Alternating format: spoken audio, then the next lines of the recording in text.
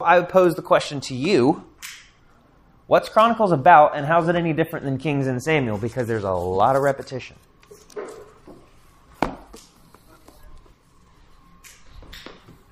What'd you say? There's a lot of overlap. A lot of overlap, yes. In the storyline. Mm-hmm. But as you said last week, and it reminded me of what I had been learning at last year, that the Chronicles are written from Judah's perspective and post-events. So looking back at what occurred and telling the chronicle of the journey. Mm-hmm. Mm-hmm. And it got them to the point of exile, correct? Yes, it tells even the return from exile. It tells the return. Mm-hmm. Yeah. So study the return from exile. Yes, it deals with it. You said something that's crucial to this book. It's looking back.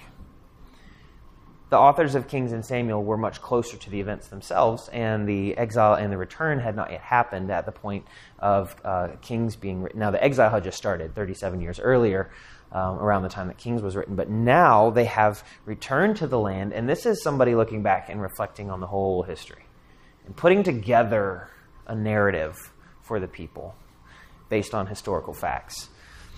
Any other insight right now into what Chronicles is, what it's about, and why it's there when we already have Samuel and Kings? It says right here. Where is right here? This is the introduction. Good. Introduction. Mm-hmm. But it says, which is, I find it interesting, that Chronicles has the best point of view from the priest's point of view. Yes. There's a great emphasis on the temple and the priestly matters and the Levitical line. Mm-hmm. Well, let's jump right in because that actually is the start here. Chronicles is a historical and theological perspective on the covenant life of Israel. Now, covenant life may remind you of that very first diagram that we looked at as we were introducing the Old Testament. And it's that diagram that puts the law, the prophets, and the writings as the order of the Old Testament rather than how we have it with the Pentateuch and then the historical writings and then the wisdom literature and then the prophets. So the order is different in the Jewish Bible. In fact, this was the last book in the Bible, the Old Testament. Chronicles was the summary, the recap from a historical and a theological perspective, detailing this is what covenant life in Israel looks like. The chronicler, which is what we'll call the author/compiler, writes with special attention to historical accuracy and to theology with the aim of endorsing for his Jewish audience faithfulness of heart, head, and hands. And here's a helpful quote. In order to direct his audience to reconsider what they believed about the people of God, about the king and the temple, there's the priestly piece, and about God's blessings and curses. Yes? Understanding that this would have been the last that our New Testament Christians would have had. And according to the Hebrew order, yes. Definitely the last historical book. It's the latest historical perspective on the Old Testament life. But some of the other prophetical works were written later. So Ezra and Nehemiah is kind of in that same time frame. But Malachi and Esther, I believe, were that time or slightly later. But yes, this would have been at the end of the Hebrew Old Testament. And you have to remember, this is written at a time when Israel had gone out into, first of all, northern kingdom to Assyria, southern kingdom into Babylon. They had been scattered, and now they're regathering in the land. And for good reason, they had great expectations that as they return to the land, there's going to be an outpouring of God's blessings. Moses promised that, and the prophets had promised that when the people returned from exile, there would be a time of unparalleled blessings for Israel.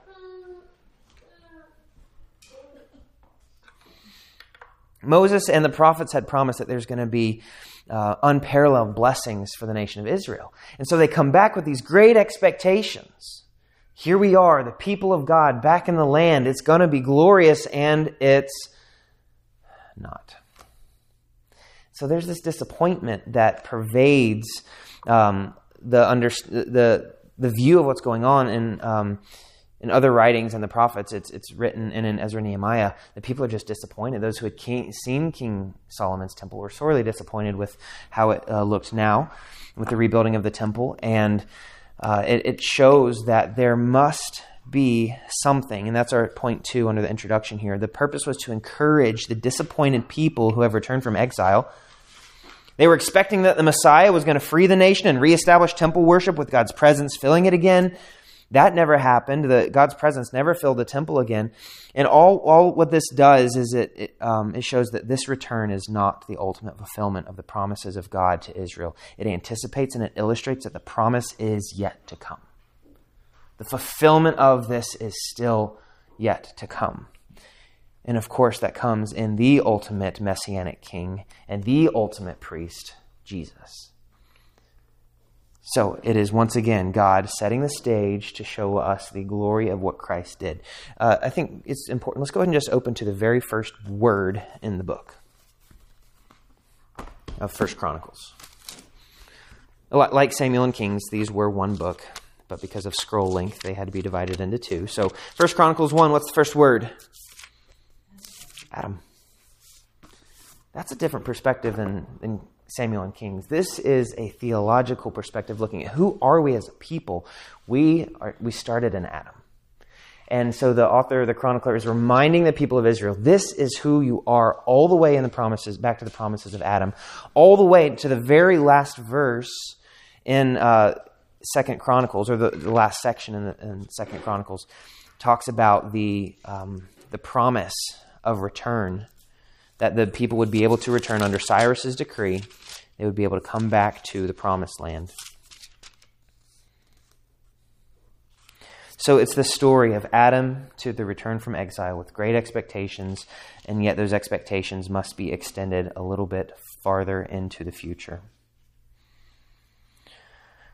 Okay, here's a few specific distinctions from Samuel and Kings. Chronicles is concerned not to explain how the people ended up in exile, but to remind them who they are to God now that they are back in the promised land. Unlike Kings, the northern kingdom is not of concern to the chronicler. The David story largely ignores David's failures. Kind of glosses over, doesn't tell the story of Saul chasing him down. It doesn't tell the story of Bathsheba. And it's not because the chronicler is trying to avoid that or cover it up. He knows you can go and find this in Samuel and in Kings, but instead he's piecing together this theology of what it means that the Davidic covenant is still a promise to be fulfilled. And it's a special focus on the temple and on the priesthood, as Deanna pointed out. Chronicles also starts with Adam. We looked at that. Continues through all of redemptive history in its genealogies up to Cyrus and the last descendant of David, much like Matthew does, to set the stage for Christ. So this is really setting the stage for Jesus of Nazareth before they knew that his name was going to be Jesus of Nazareth. And it includes mention of the return from exile, even though it's a brief mention.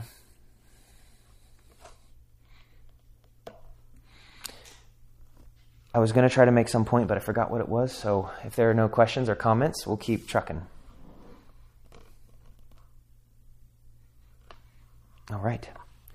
We don't know who wrote Chronicles, but we know a number of things about the author. First of all, he was among the leaders of Israel, and we know that because he had access to Samuel and Kings and non-canonical prophetic books, meaning books that aren't in the Bible that were available to the religious leaders in those days, and the royal annals of Israel and Judah. So he had access to the documents that the kings had stored in their reserves. He was also probably from the tribe of Levi, perhaps from the high priest Zadok's family, and that's evidenced by his interest in specifically in sacrifices and priesthood and the temple.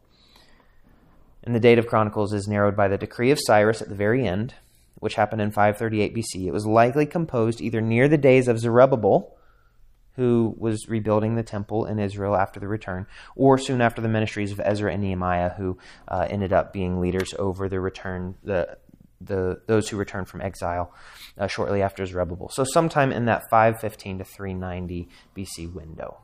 That's about a 125-year window of when it could have been written.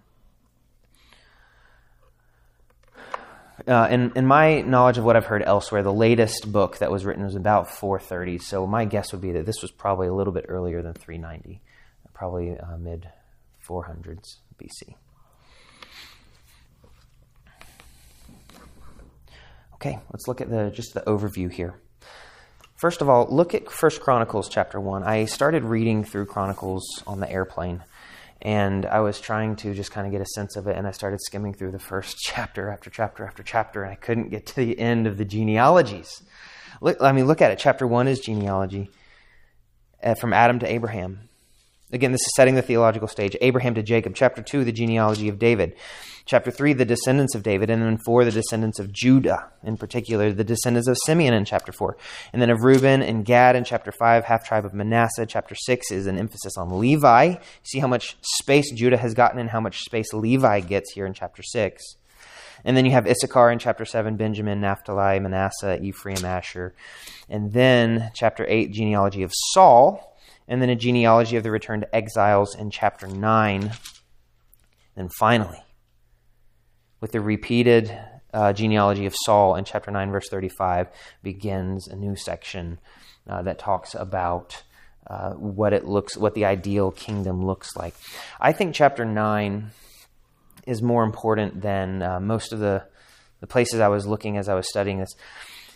To these people, it would have been hugely important to see the genealogy starting with Adam through Abraham, through David, the line of Judah, and then to see their grandpa's name in there in chapter 9.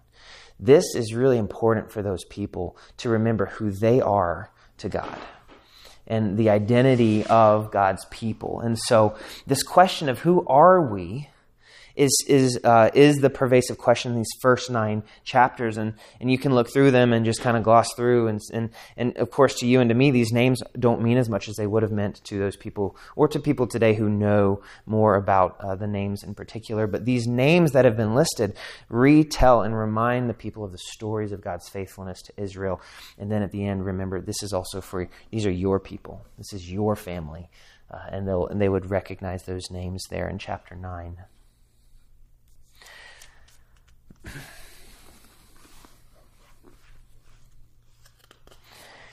The definition of the people of God is important here because there are times when the chronicler will take passages from Samuel or Kings and reuse those passages, but change the name Israel to all Israel. So that phrase "all Israel" becomes really important to the chronicler.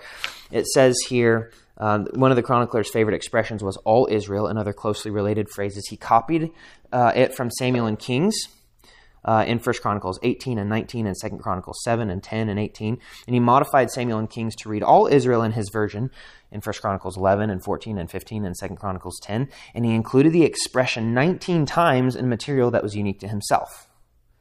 And I won't detail all 19 verses or chapters for you. But the point here is the chronicler was interested in that term, all Israel.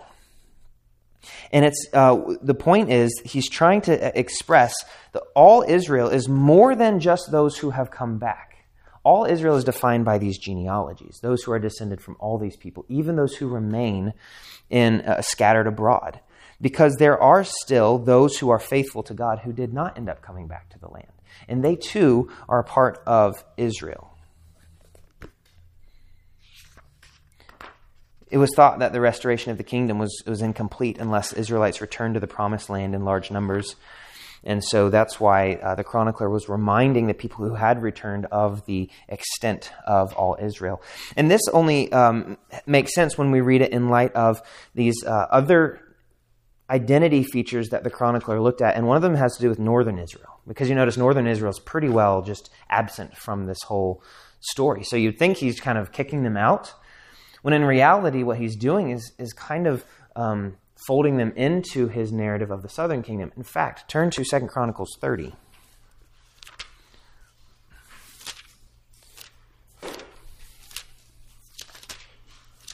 This is not a part of Samuel and Kings, and it's an interesting distinction because in 2 Chronicles 30, what Hezekiah does, he sends a letter to all Israel and Judah.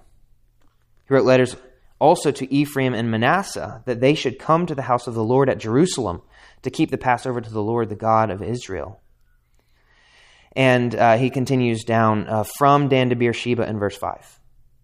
That the people should come and keep the Passover of the Lord. And so Hezekiah is used here is explained here as being the reunifier of the north and the south. And so then the blessings that belong to Israel belong to all of them together here.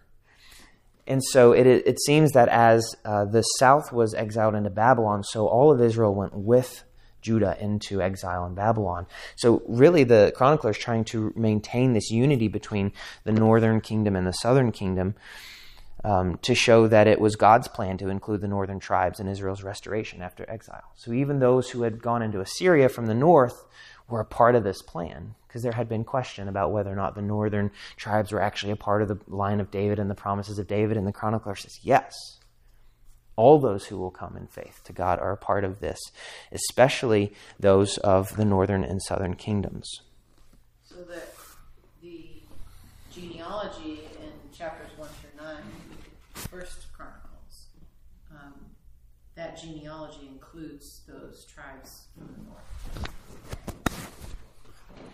Is that a statement? That's what I'm asking. Oh, it's a question. Let me see. Yes, absolutely. Reuben, Gad, Simeon, Manasseh, chapters 4 and 5.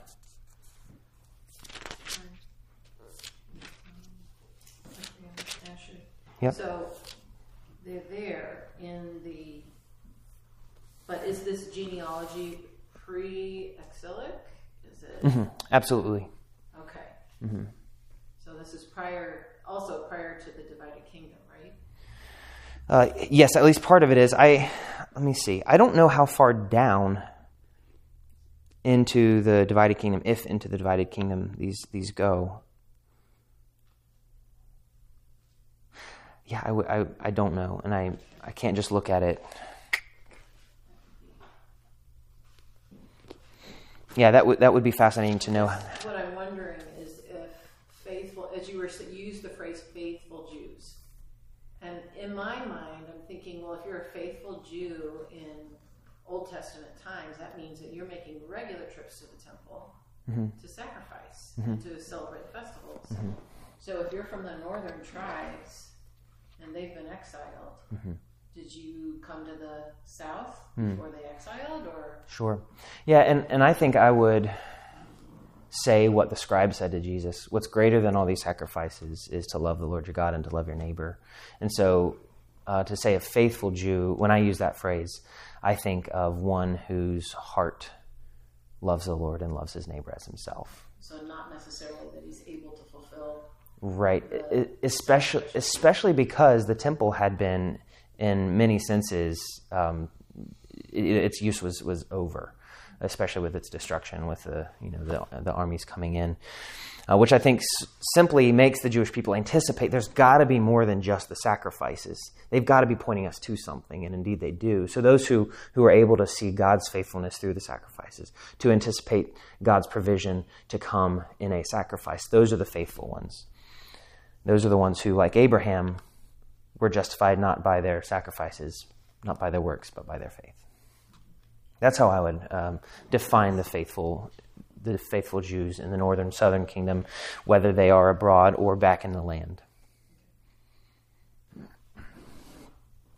So that's the genealogies get to. And then you see for a while in chapter 1 Chronicles 10 through 2 Chronicles 9, a long section telling about kingdom ideals. And this is kind of the, I don't like to use the word whitewash, but I'm going to go ahead and use it. It's like the whitewashed retelling of the United Kingdom. Here's what it looked like with Saul and David and Solomon in control. It's an idealistic depiction of what kingship ought to be. It's not unrealistic, but it's painting the picture of what a kingdom should look like, with the messianic reign anticipated in the goodness of the kings, and with the temple in active use as God's presence is among his people. And what it's doing is showing the Israelites, this is still this is still the core of who we are as a people. There's still this person from the Davidic line, an heir of Judah, who is going to reign in this picture. We can look back to the good old days. They're coming back is kind of what the chronicler is saying. And so he looks back at the good old days, looks at God's blessing, and looks at the devotion to the temple and says, this is going to come back. Bless you. But it's not going to come back specifically as you anticipate it with this military victory, with a specific large land boundary. It's going to come through something different. And then it tells the story of the divided kingdom in 2 Chronicles 10 through 28, and then it moves into the reunited kingdom, where there are blessings and anticipation. So the divided kingdom does not paint the kingdom in such a good light because it's a divided kingdom, and so it shows these are the consequences if you disobey. And then there's the reunited kingdom that comes through Hezekiah's actions to reunite the north and the south. He cleanses the temple. He, as we said, reunifies. And that tells the story up through the decree of Cyrus, including the return from exile. Theologically, here are a few points that I think are helpful to know about this outline. When you look at the United Kingdom, I want to read you a quick snippet here. Well, let me back up. You see the four main sections of the book: genealogies, United Kingdom, Divided Kingdom, Reunited Kingdom. We just overviewed those. Let me go back through and give you kind of the theological import here of each of these sections, according to Richard Pratt's chapter here in the Miles Van Pelt book. Here's what the genealogies tell us. It says it would be possible to infer that the genealogies focus on two tribes, Judah and Levi. This focal point in the post-exilic community stemmed from a concern for kingship and temple. That is, the search for a true king and a true priest to lead and intercede for God's people in the restoration period. Of course, this search does not cease until we come to the genealogies of Matthew, when we discover that Jesus is both the king and the priest anticipated by these lists. So it's a beautiful expectation for Christ to come as you look at Jesus being the king and the priest, and of course the prophet as well. Some of you may know this from early on, but we considered calling this church plant Christ the King. I think it's a beautiful name. It has a great ring to it, but I could not bring myself to emphasize his kingship over his priesthood and his prophethood. And so we just decided to make it about Christ alone, as prophet, priest, and king. So that was one of the things that was going on in my head. That's a side point. That's not relevant. The United Kingdom. Here's what's going on with the United Kingdom as we look at all these stories of Saul and David and Solomon in particular. It says these chapters deal primarily with the reigns of David and Solomon and explain how they received God's blessings as they unified the nation and devoted themselves to the temple. The chronicler omitted most of the well-known failures of these kings that were recorded in Samuel and Kings because he sought to persuade his audience to seek God's blessings in their day by following the positive features of the reigns of David and Solomon. So he really is urging them to live in that covenant faithfulness like David and Solomon did and to anticipate God's blessing. Part 3. The divided kingdom. Rather than alternating between the northern and southern kingdoms like the book of Kings did, this section of Chronicles concentrates on events in Judah from the days of Rehoboam to Ahaz. In so doing, the chronicler led his audience to consider how the blessings and curses of God depended both on the rule of David's house and on the observance of the temple and its services. He rehearsed different scenarios of blessings and curses so that his audience could evaluate similar patterns in their own day. And then lastly, as we look at the reunited kingdom, here's the theological import. It says, this portion of Chronicles extends from Hezekiah to the decree of Cyrus. The most remarkable feature of this division is how the chronicler represented Hezekiah as one who reunited the northern and southern kingdoms under the house of David and in observance of the temple and its services. From this perspective, the successes and failures of Judah's kings in this section affected all the tribes of Israel. In this view, all the tribes of Israel symbolically endured exile to Babylon, but the edict of Cyrus called all the tribes to return to the land of promise under the leadership of David's house and in devotion to the temple and its services. So then the promise to all Israel continued through that line of Judah. And so as Hezekiah then reunites the nation under the line of David, it reminds them the promise is still through the line of David. And it is indeed through that line that the fulfillment of the promise ultimately came in Jesus. Thoughts, questions right now? I don't think I ever realized that God never occupied the temple after this point. We're never told that his glory entered the temple again. They rebuilt everything, yes. They rebuilt it. So, Yeah, but the building itself, those who had seen Solomon's temple looked at it and were almost sick to their stomach. They were so saddened by it because it didn't even compare to the glory of the first temple. Which I believe leads us to anticipate God's presence filling his people at Pentecost. Of course, with Christ coming and then his Spirit being poured out again into his church. we have the benefit of knowing that. Yeah, that's right. That's I right. can't imagine. Yeah, but can you imagine even... Yeah, can you imagine being Abraham, who didn't hear from God for 20 years at a time, with seeing even less than these people did, and it was his faith in God, which is supernatural. I mean, you can't give Abraham credit for, believing in whatever he believed in. This was the true living God working in his heart and showing him to trust him. Just like for you and me, we can't give ourselves credit for trusting God when we feel like we don't see the whole picture. And we are waiting. It's been 2,000 years.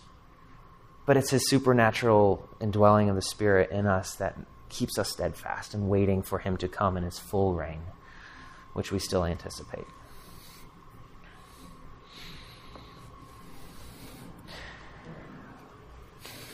I'll just really quickly gloss over these other themes that you can find. The kingdom of God, covenant, divine retribution, providence, sin, the human heart. All those things are present. There's a famous verse in here. You know this verse. If my people who are called by my name humble themselves and pray and seek my face and turn from their wicked ways, then I will hear from heaven and will forgive their sin and heal their land. You've probably heard that used in application to America. Unfortunately, this is not depicting America. Fortunately or unfortunately, I'll go ahead and say fortunately, because God's plan is far better than ours. We want it to describe America, but this is true still today, but it's true for those who God calls my people, who are called by my name. And who are they? They are the church of Jesus Christ. If the church of Jesus Christ, who is called by my name, humbles themselves and they pray and seek my face and turn from their wicked ways, then I will hear from heaven, will forgive their sin and heal their land. And here's a quick summary from Matt Bradley on what this means. This lesson still applies both at the level of redemptive history and for the church in this age. It is only the obedience of Christ, which is ours by grace through faith, that brings God's eternal blessings. The only way we're going to receive forgiveness of sins and healing of the land, and the only way that God is going to hear from heaven, is because of Christ. And second, the church and Christians must also always be seeking obedience to God, or we risk discipline.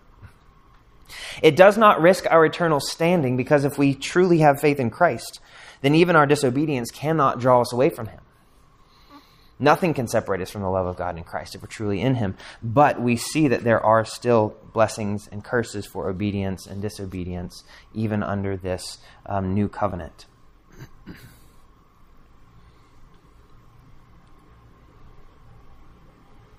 Any comments before we look here specifically at Christ in Chronicles? This is similar to Samuel and Kings, but it gives some special attention to the kingship of David and Solomon that was perfected in the person of Christ. So you can go back through and look at the United Kingdom, 1 Chronicles 10 through 2 Chronicles 9, and see all these good things that these kings did, but realize yet still there is a king coming who is better, who has perfected the kingship. And this kingship of Jesus, this is going to sound heretical when I say this, the kingship of Jesus has not brought all the blessings yet. His first kingship. Because he's going to return and usher in the full blessing of his reign. And wickedness will be totally gone. And all the wickedness from the land will be cast out. And we will be welcomed into this promised land, into this heavenly, this heaven and earth that are meeting. And there we will see the reign of Christ and the kingship perfected. And the temple really extending over all of that heaven and earth, because God's presence will be there in such fullness and in such perfection. And we won't look at the temple and say, oh man, this is kind of disappointing. We will be only satisfied in fullness as we anticipate, as we see God, and that's what we anticipate on that last day. And the fact that Chronicles traces all the way back to Adam through the return from exile reminds us that Jesus fulfills all of it, all the way back to the seed of the woman in Genesis 1. Or Genesis 3 in particular. But yes, Adam all the way back to Genesis 1. And then the identification of the post-exilic Jews. So those who would see their grandfather's names or their father's names there in the genealogy of 1 Chronicles 9. The identification of the post-exilic Jews with their ancestors in the genealogies is analogous to the Christian, us, identifying ourselves in the history of God's people in the person of Christ. So we can look back through all this and say, yeah, this is my story too. And it all hinges on that person of Christ to whom I am united. He is the one who takes me to the Father. He is the one who takes me home. He is the one who gives me hope. And so all this story of redemptive history is your story. And that's what I've learned from Chronicles.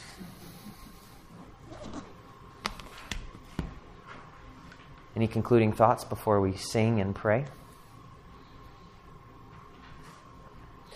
Next week, our lesson we're not going to get to the Old Testament here for a few weeks. Next week, we're going to wrap up the ending of Mark, because my last sermon in the book of Mark is next Sunday morning. And we're going to stop preaching through Mark at 16 verse 8, because you may see bracketed at the end, it says the earliest manuscripts do not include verses 9 through the end. And so we're going to stop at verse 8 in the mornings, and we'll discuss some of those questions, those critical scholarship questions next Sunday evening here about what happened at the ending of Mark. Does it end as it should? Did it lose a page? Some people think the page is lost. I'm not convinced that that's the case. And so there are actually three different optional endings that have popped up over history, and one of them shows up in your Bible. So anyway, that's our discussion for next week, and then the next week will be the General Assembly update, and then we will return to Ezra Nehemiah after that. Do you record these evening ones? Yes. I would love to hear next week's. All right. Well, let's pray, and then we'll sing one song. Thank you, Lord, for your word. Thank you for guiding the chronicler to tell this story in such a way to anticipate the true identity of your people in Jesus Christ. Would we do the same? Would we not find our identity in our denomination or our religious practice or in our nation or in any other thing below heaven? Would we find our identity in Jesus alone? And see that in his death we died, in his burial we were buried, in his resurrection we rise, and in his ascension we too will be glorified. We pray that we would live with that hope now and every day. In Jesus' name, amen.